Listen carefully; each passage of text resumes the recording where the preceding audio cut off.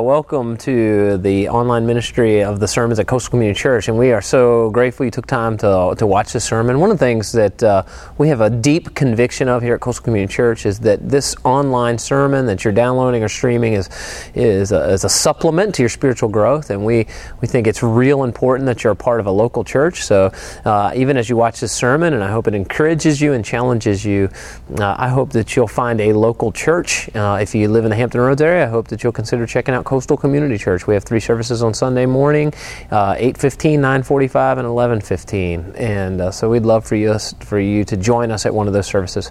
I do want to introduce our new sermon series that we're doing. We're taking some time going through 1 Timothy, and we entitled this series, Guarding the Gospel. And the Apostle Paul mentors a young pastor, Timothy, and he talks to him about how to establish a church so that the gospel of Christ can be guarded in a sense that it's pure and kept true, and so that it can be brought to a lost and dying world. So I hope you'll enjoy this series through Timothy, Guarding the Gospel. If you have your Bibles, turn with me to the book of 1 Timothy chapter 3. 1 Timothy chapter 3. And welcome back, college students. Fill you in on what's been going on over the last few months. We've been going through a series called Guarding the Gospel, and we've been walking the church body through just verse by verse through the book of 1 Timothy. And I think that this series has been extremely relevant for our local church, especially considering what's going on in our culture today and what we see, because we have constant news in front of us all of the time. We just have instant access to everything that's going on all over the world. And the more we turn on our news, the more we can realize that we live in a culture that's hostile toward absolute truth. We live in a culture that's hostile toward absolute truth, and it puts the church in a pickle.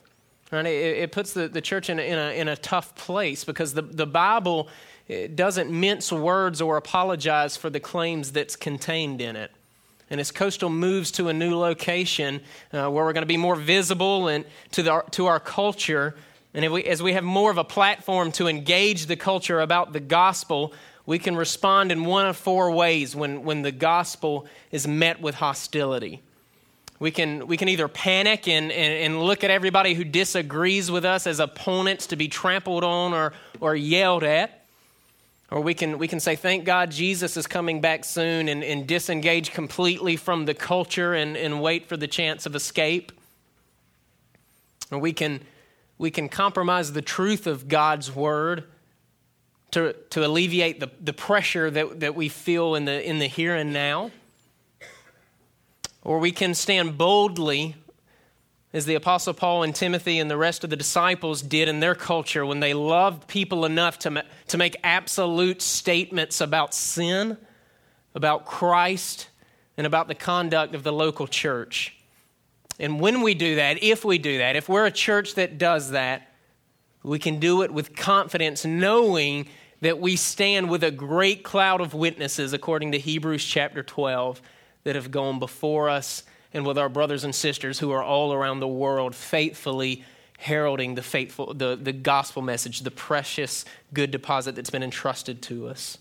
And the purpose behind this series has been to remind you and to encourage you that Coastal Community Church is carefully standing on the authority of Scripture as we engage our culture lovingly and boldly about the claims that the Bible makes about sin and about the claims of Jesus Christ resurrected and ascended. And so this morning what we're going to do is look at 1 Timothy chapter 3, and we're going to look at the Apostle Paul's thesis to Timothy, his purpose for writing to Timothy. And because of that, it's necessary to just remember the cultural climate that the Apostle Paul is writing to young Timothy, his protege, in. And as we look briefly at the culture that the Apostle Paul is writing in, I want to encourage you to think about our own culture, the place that we find ourselves in now, okay? And so before the Apostle Paul wrote this letter, 1 Timothy, to Timothy, the pastor at Ephesus, he gave a prophetic warning in the book of Acts, in Acts chapter 20, to the Ephesian elders before he departed. Okay, so he spent 3 years with the church at Ephesus, helping to shore it up and establish it, and it was time for him to depart in the book of Acts. And before he departs, he gives this warning to the church of Ephesus. This is what he says. Pay careful attention to yourselves and to all the flock in which the Holy Spirit has made you overseers, to care for the church of God which he obtained with his own blood. I know that after my departure, fierce wolves will come in among you, not sparing the flock, and from among your own selves will arise men speaking twisted things to draw away the disciples after them. And listen to this. Therefore, be alert, remembering that for 3 years I did not cease night or day to admonish everyone with tears. Okay, so we fast forward a little bit of time and we arrive at 1 Timothy. The Apostle Paul's penned it to young Timothy, okay, and the Ephesian church obviously did not heed the warning that the Apostle Paul had given them, which should be a lesson for us to heed the warning of the Apostle Paul as well. And so Paul, what he did to remedy this problem is he took his protege, he took Timothy, and he said, I want you to go to Ephesus, and I want you to pastor the church of Ephesus. And what this role is going to be is you're going to teach about the resurrected Savior, Jesus Christ, these things that I've imparted to you. You're going to guard the good deposit that's been entrusted to you. You're going to faithfully lift Jesus up on high. You're going to rebuke false teaching, and you're going to excommunicate false teachers that have trickled into the church at Ephesus. And I believe that the reason why the church of Ephesus was bombarded by false teachers and beginning to be influenced by the culture is because at one time, the church of Ephesus was influencing the culture. And hard-hearted people don't want to be influenced by the gospel. Because when a culture is influenced by the gospel, it's difficult to make a profit off of immorality. Okay, and so Timothy's here, he's established, he's rebuking false teachers, excommunicating false teachers, guarding the good deposit that's been entrusted to him. And somewhere along the way, Timothy, as we all would, and as we all do from time to time, he gets weary. He's exhausted from doing this. That's an exhausting ministry to constantly have to protect God's word and to protect the claims that Christ made about himself in a culture that's hostile toward it. And so because Timothy was growing weary in doing this, and the Apostle Paul writes this letter to him to encourage him, and because there's times where we can grow weary in doing this, we can heed the encouragement from the Apostle Paul. And I want you to find encouragement in this statement. And if you're taking notes, this is the very first point in your notes. And it's an important one. Otherwise, I wouldn't have put it there. We don't live in unique times. The church doesn't live in unique times. Ecclesiastes 1:9 says, what has been is what will be, and what has been done is what will be done, and there's nothing new under the sun. I get this question a lot. If you've been in church life, you've probably gotten this question too before. Joey, where do you think we are in the end times? Where exactly on the timeline do you think we are in the end times? And I usually answer the question with asking them a question, which is, aren't we in the same place that the early church was when Christ was resurrected and ascended? It's not guesswork, right? We don't live in unique times. We're in the same exact position of the early church. Christ is resurrected. Christ is ascended. That's where we are. And I think that if the church stopped looking for signs for the return of Christ, which we get so distracted in doing, and instead focused more on engaging the culture with the gospel, we would be better stewards of the time that God's given us here. Now, we should take comfort that we're in the same position as the early church with the same sins and the same struggles as we toil and strive and labor and living a life above reproach and faithfully proclaiming the gospel message to a world that's bankrupt without it. And just as God didn't spare the early church from persecution, he will not spare Christians today from persecution. Right? Sometimes we just think of the American church. We have brothers all over the world who are dying and being martyred for their faith, just like our brothers and sisters in the early church died and were martyred for their faith. We are not living in unique times. Right? We have access to the news 24/7 and we think, man, things are getting worse than they've ever been. They've always been bad. Things have always been bad. Sometimes I hear people say, man, if we could only get back to the early church, we want to get back to the early church? You want to be burned at a stake? right? Well, those times weren't good either, right? That's one of the reasons I know that God's word's true. Like the heroes of the Bible, they were knuckleheads, weren't they? Right? David committing adultery, Moses and his issue. Like we have all the guys in the stories, they had issues and we have issues. We don't live in unique times, okay? And so it's because we're not living in a unique period of time that we can take comfort in the same encouragement that the Apostle Paul gives to young Timothy, who in turn gives it to the church of Ephesus. And this is our text, 1 Timothy chapter 3, verses 14 through 16. God's word says this: I hope to come to you soon, but I'm writing these things to you so that if I delay, you may know how one ought to behave in the household of God, which is the church of the living God, a pillar and buttress, that's a fun word to say, of the truth. Great indeed, we confess, is the mystery of godliness. He was manifested in the flesh, vindicated by the Spirit, seen by angels, proclaimed among the nations, believed on in the world, taken up in glory. And church history believes that was a hymn that the early church used to remember the gospel, and I'll talk about that more in just a few moments. But Paul's purpose for writing Timothy this letter, according to our passage, is so that Timothy may know how one ought to behave in the household of God, which is the church of the living God, a pillar and buttress of the truth. Okay, so that's the Apostle Paul's reason for writing this letter to Timothy. And so let's dissect this passage a little bit so that we as Coastal Community Church can be encouraged by it as well. Okay, the first thing we need to notice out of verse 15, and I'm kind of going out of order strategically here because I think we need to look at this before we move any further. Okay, the church is not a human institution. Okay, the church is not a human institution. The Apostle Paul uses this language carefully here. He describes the church as the household of God, which is the church of the living God. Right? It's not something that a man came up with, getting up really early on Sunday mornings, right? This is something that God established here. The church has been established by God through the person and work of Jesus Christ. Therefore, it's everlasting and it's victorious, even over the most hostile of cultures. Right? In Matthew chapter 13, toward the end of that chapter, Jesus describes the kingdom of God as a small mustard seed. He said that this small mustard seed, it grows and it grows and it grows into this big tree. That's the kingdom of God. And picture this as the church is faithful to proclaiming the gospel to the nations. We're taking this mustard seed sovereignly given to us, this responsibility given to us by God Almighty, and it's growing and it's growing and it's growing. And we don't have to hope that it's going to happen. Like it's not something that God's called us to, that we're laboring and we're toiling in it and we're like, man, I hope this is going to be victorious. It is going to be victorious. God's ordained it to be victorious.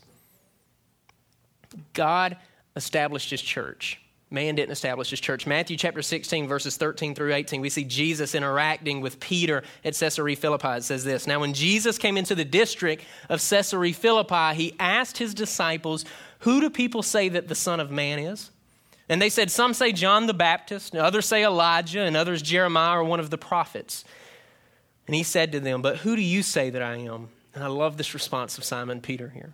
So Simon Peter replied, you are the Christ, the Son of the living God. And Jesus answered him. He said, he blessed him. Blessed are you, Simon Bar-Jonah, for flesh and blood has not revealed this to you, but my Father who is in heaven. And I tell you, you are Peter, and on this rock I will build my church, and the gates of hell shall not prevail against it. Praise the Lord for that, right? I had the opportunity several years ago to study church history in Israel, and I got to stand where this interaction between Jesus and Peter took place. And at Caesarea Philippi, there's where this interaction happened. Behind where Jesus would have been talking to Peter, there was this place in the side of like a mountain. It was this cave, and it was this scary looking cave. And in ancient Near East culture, the time that Jesus was communicating this to Peter, this place was known as the gates of hell. And so reading this text to me, I'm assuming that Jesus is talking about hell, the eternal place of torment, hell. And I'm not saying that he wasn't, but that wasn't all he was communicating. He was also talking about the place behind him, and it was this place where pagan worshipers took children and killed them and offered them up to their pagan gods. Isn't that horrific? Right? It was this place known as the gates of hell that people were terrified of in ancient Near East culture. And so what Jesus was saying to Peter was, this place that's dark and horrific and terrible, where children are murdered, even that place can't prevail against my church and against the confession that I'm the Messiah. Right, imagine Jesus saying that in our times. We don't live in unique times, do we? Right? Our government gives $500 million to the slaughtering and dismemberment of children in the abortion mill Planned Parenthood every single year. Now, there's nothing new under the sun. The pagans sacrifice children to their gods in worship, and we sacrifice our children to our gods of family planning or whatever other label that we give it. And I don't say this to be flippant. And it's crazy to me that this could even come across as political. The murdering of children come across as political is disgusting to me. And if you're a woman that's in here who's had an abortion, we're so glad that you're here with us fellow sinners who are also repenting of our sin and trusting and believing the gospel. And I pray that you do the same and that you find forgiveness for that. That's my hope for you. But I bring up abortion in our culture to point out that our culture's sins are nothing new. And as horrific as murdering children and selling their parts for profit is, the kingdom of God is so much more powerful than that. And Jesus saying that he's saying that not even the most horrific place imaginable will prevail over my church. So as the mustard seed of the kingdom of God grows, as Christians, we're called to call out sin boldly and herald the person and work of Jesus Christ loudly, giving everyone within earshot an opportunity to repent of their sin by the power of the Holy Spirit and trust in the person and work of Christ alone, to the glory of God alone. And Jesus promises to build his church. And here's the crazy thing. The apostles in the early church, they actually believed him. How crazy is that, right? They actually believed that when Christ said he was going to build his church, that he's actually going to build his church. Ephesians chapter 2, 19 through 21 says this, "So then you're no longer strangers and aliens, but you're fellow citizens with the saints and members of the household of God." And the household of God, the same expression that we see in our text, right? Built, get this, on the foundation of the apostles and the prophets in the Old Testament pointing to Jesus the Messiah, the fulfillment of the Old Testament, okay? Christ Jesus himself being the cornerstone, in whom the whole structure being joined together grows in a holy temple in the Lord. Hey, the church is an institution inaugurated and preserved by God Almighty. And no matter the cultural climate, God promises to build his church. And he commands us in Scripture, according to Matthew chapter 28, to be a part in building his kingdom. And here's the great thing. Again, God, he isn't attempting to build his kingdom. He isn't hoping that it's going to prevail over sin and the darkness that consumes our culture. And we're not called to evangelize non-believers as if we're trying to elect Jesus into office. The victory's won. The victory's won. We're calling people to realize what's already true. Christ is king and he is seated at the right hand of God, and we're heralding that message to every tribe and every tongue and every nation. We're going through the streets, if you will, and we're throwing open these cellar doors because the people who are in rebellion against God are living in the cellars because they think that there's a storm outside and they're in their sin and they think that's all there is in life, and they're covering their heads with blankets because they're scared of what's outside. And we as heralds of the gospel message, we're going through the streets and we're throwing open these cellar doors and we're saying that there is no storm. Christ come out. The bad weather's gone. The sun's shining. Enjoy the warmth of the sun with us. The sun's out. Them coming out of the cellar doesn't make the sun being out any brighter or any warmer. The sun is out. Come and enjoy it with us. That's what we're calling people to do when we faithfully herald the gospel message. And it's because of that promise that Christ is building his church and our commission to herald that message that Christians should behave in a way that reflects the gospel. Christians should behave in a way that reflects the gospel. So look with me again. Paul's writing Timothy so that, verse 15, he may know how one ought to behave in the household of God, which is the church of the living God, a pillar and buttress of the truth. Okay, oftentimes we can get this wrong in one or two ways, and with the best of intentions, okay?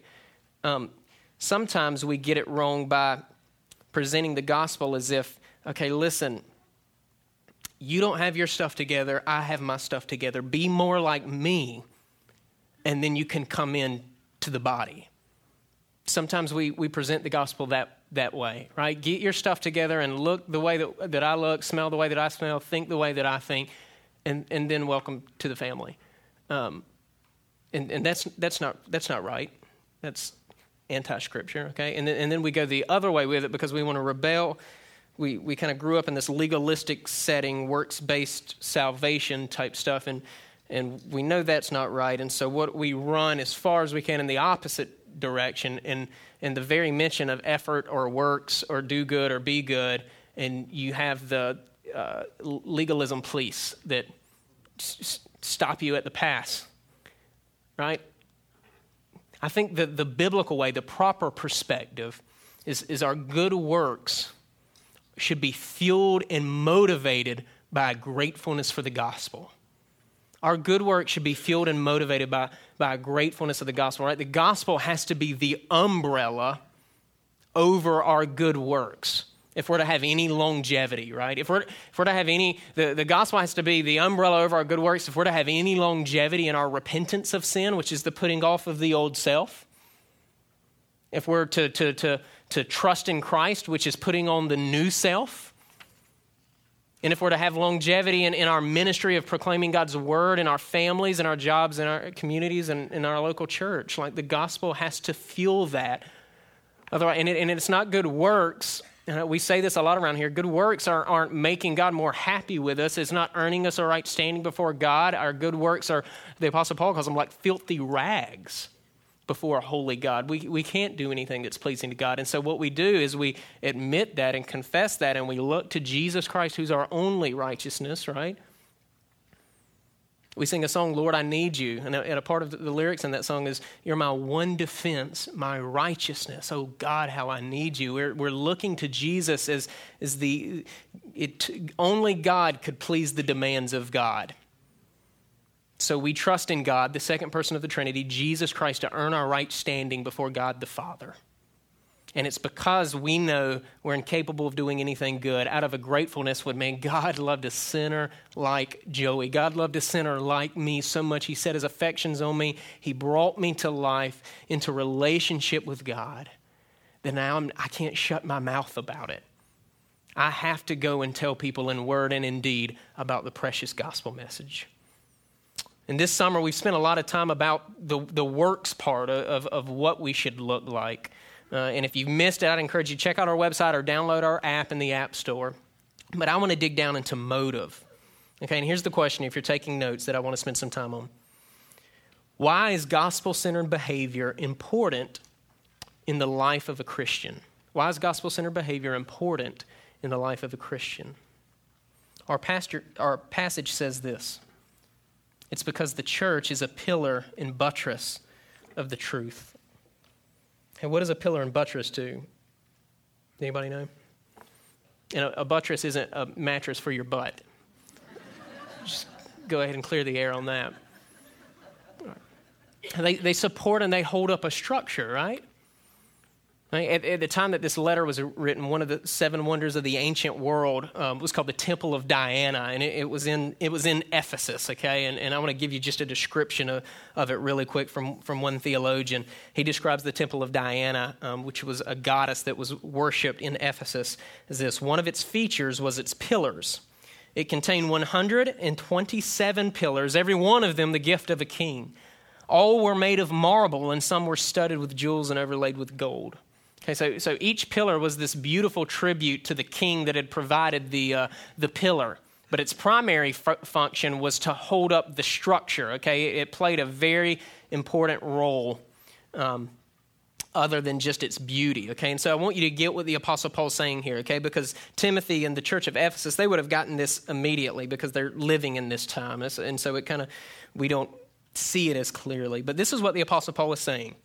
Christians are beautiful tributes and witnesses because of the Imago Dei and because God through Jesus has set his affections on us, okay? Christians are beautiful tributes and witnesses to the King of Kings and the Lord of Lords and should behave in a way that reflects the gospel because our lives are a testimony to the King of Kings and the Lord of Lords, and we're to support and lift this truth on high. That's what the Apostle Paul is saying. And so the Apostle Paul was using this illustration that the Ephesians would have understood immediately to remind Timothy of his job as a follower of Christ. Bill Mounts, he's a New Testament Greek scholar. He says this: individually, as Christians, we become pillars in the temple of God when we remain faithful to death. So you, Coastal Community Church, you're pillars in our Hampton Roads community, to our neighbors, to those that we serve in missions, to those that we serve in ministry here, to our families and to our friends. And as beautiful pillars, we have no other option but to support the structure. Right? God has sovereignly and lovingly put us in this position. And thank God we don't support the structure on our own. You can look around and see that. But we stand with other pillars here now, all throughout church history, and with our brothers and sisters all around the world that are there to support when we falter and crack, knowing ultimately that Jesus Christ is our cornerstone.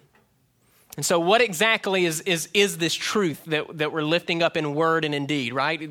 Actions are important, but they don't amount to anything unless we attribute what the actions are for the gospel of Jesus Christ, right? We got to speak the gospel with our lips. Otherwise, we're just doing stuff. But verse 16, look with me, our final passage here this morning.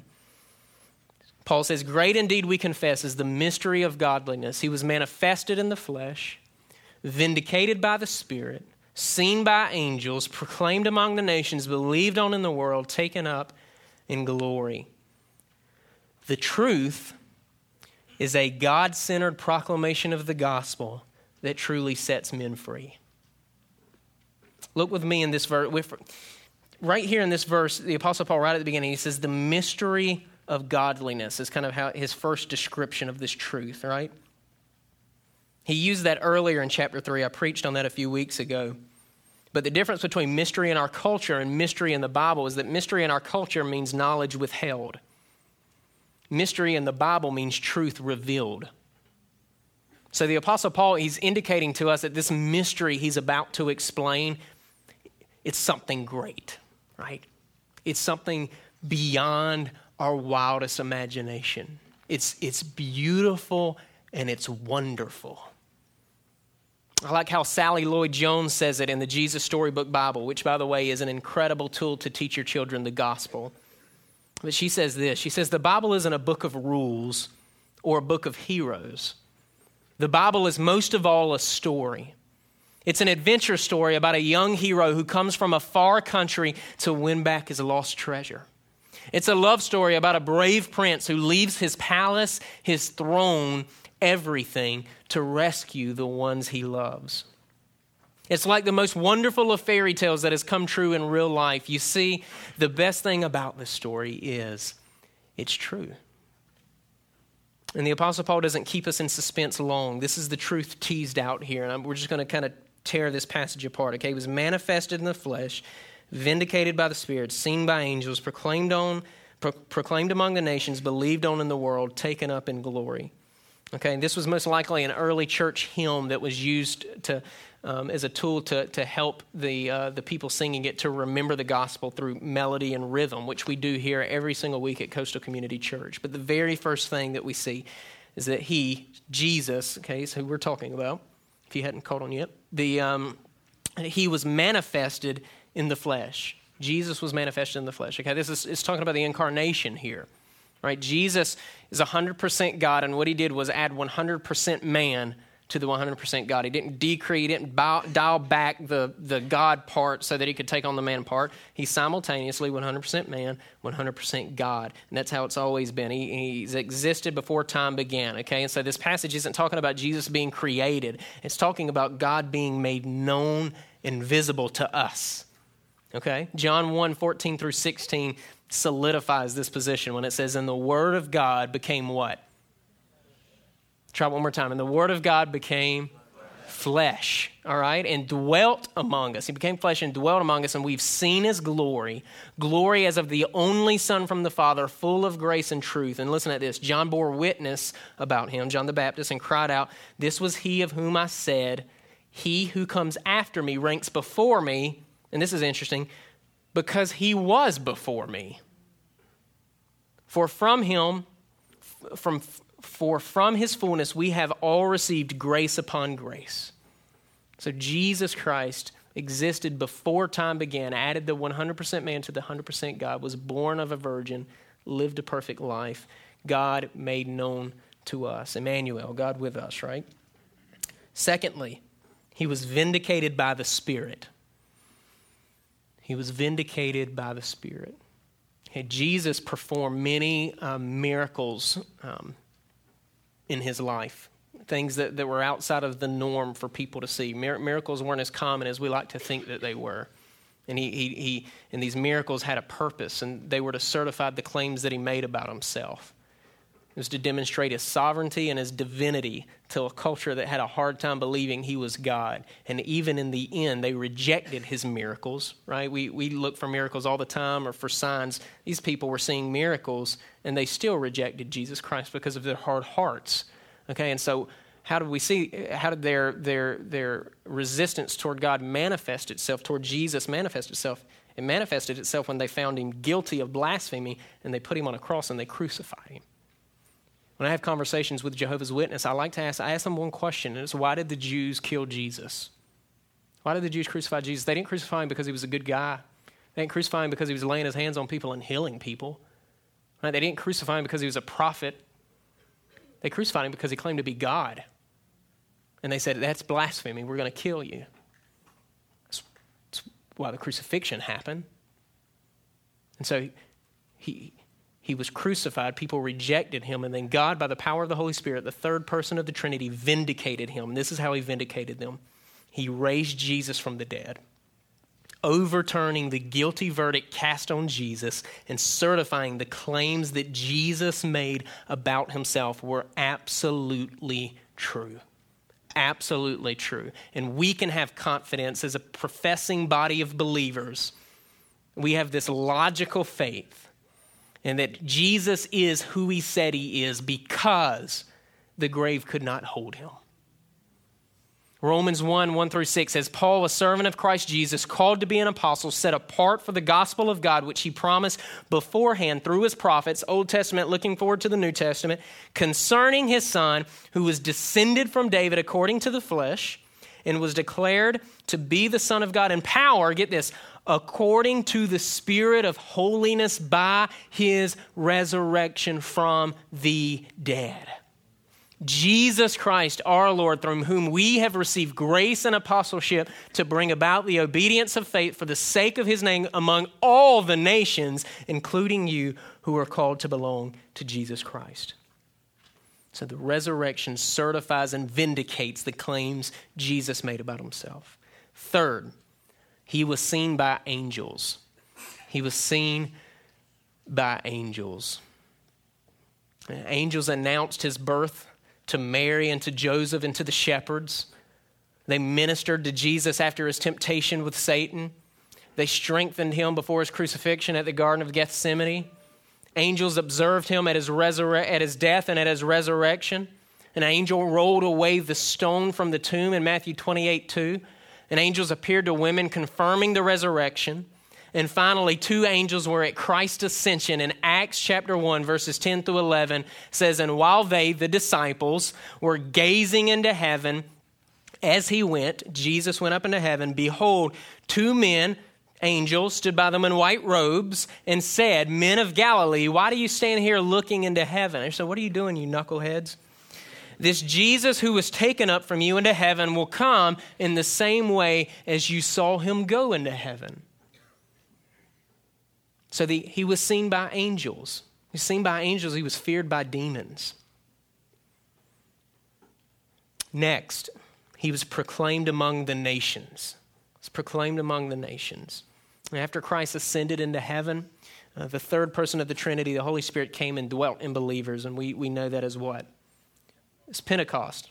Yeah, we know that it's Pentecost, and that became the fuel. If you read the book of Acts, which is an account of the early church, the spread of the gospel, okay? If you want to know the origins of the church, read the book of Acts, right? And we see the gospel go out to all the nations, and we see this specifically fulfilled in Acts as the gospel goes out to the Gentiles, right? The Jews thought, man, this is just for us. Heck with everybody else. That's never been God's plan.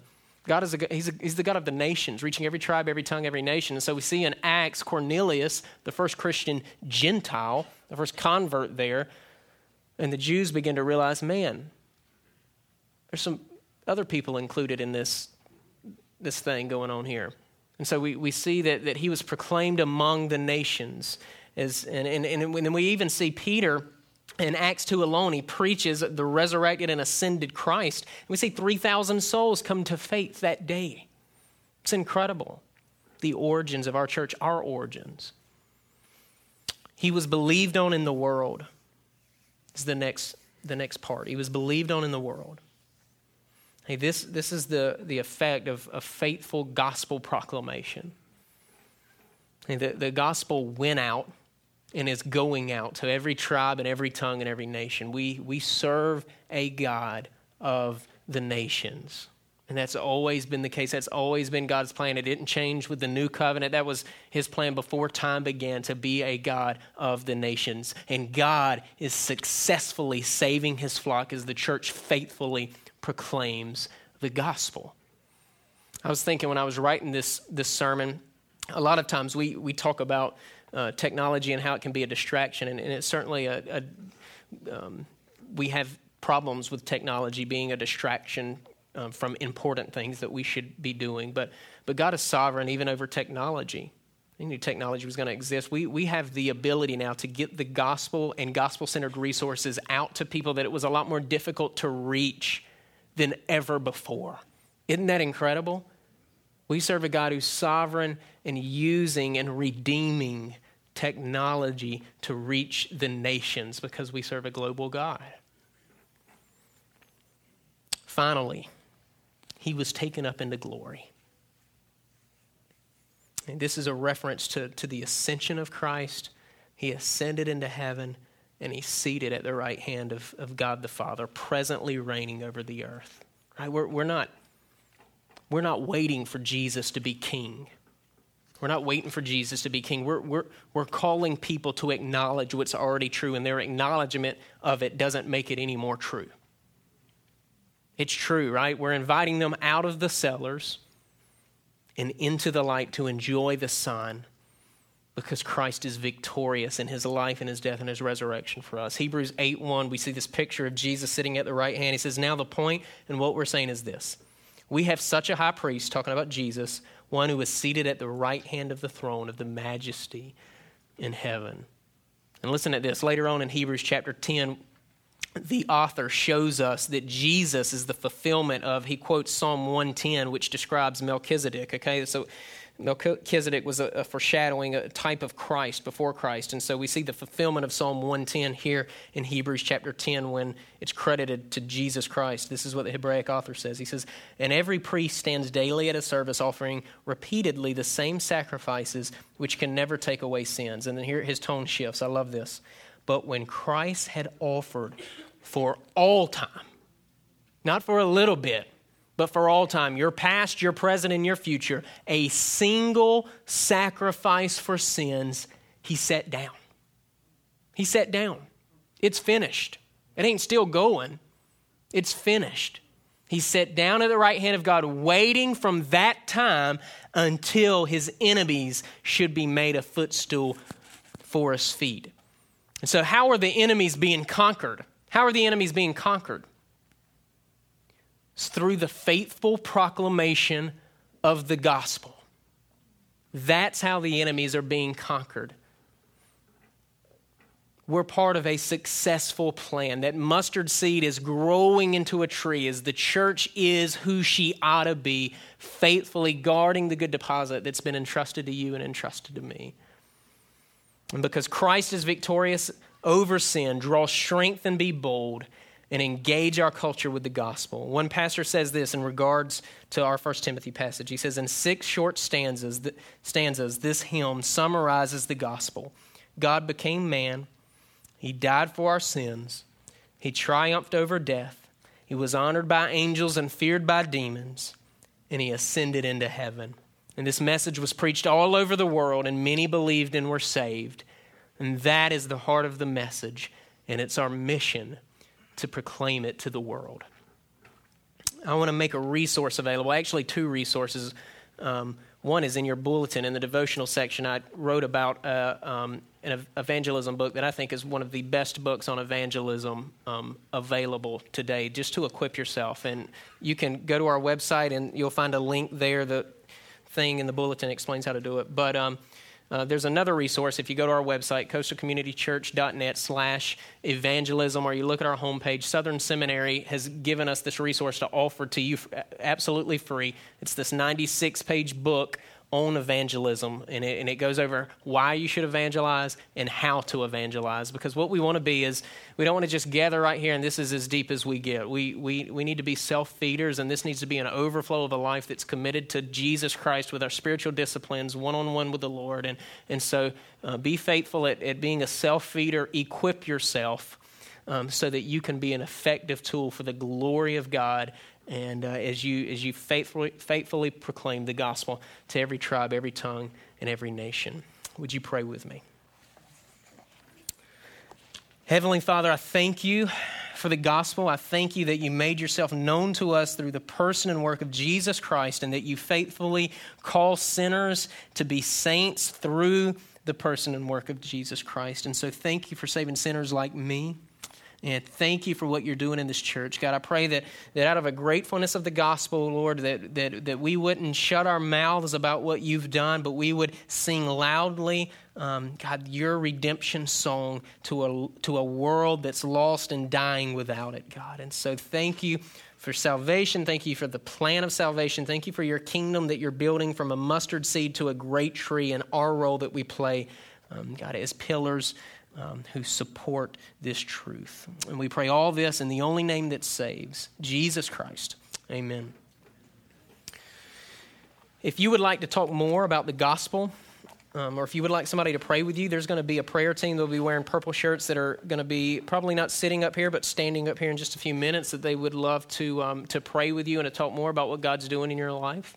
We're going to transition now into our offertory time. If you're a guest with us, we don't want you to feel any pressure or obligation to give. This is just another way that God's church fuels the Great Commission by giving of her resources financially, so that the kingdom of God can be funded properly, so that we can reach every tribe and every tongue and every nation with the gospel. What we would ask of you is that you would take the tear off that's in your bulletin, and you would just write your name and some contact information and drop it into the offering plate. We don't want to pester you. We just want to send you a thank you card for joining us today. And with that, I will turn it over to Joel and the team.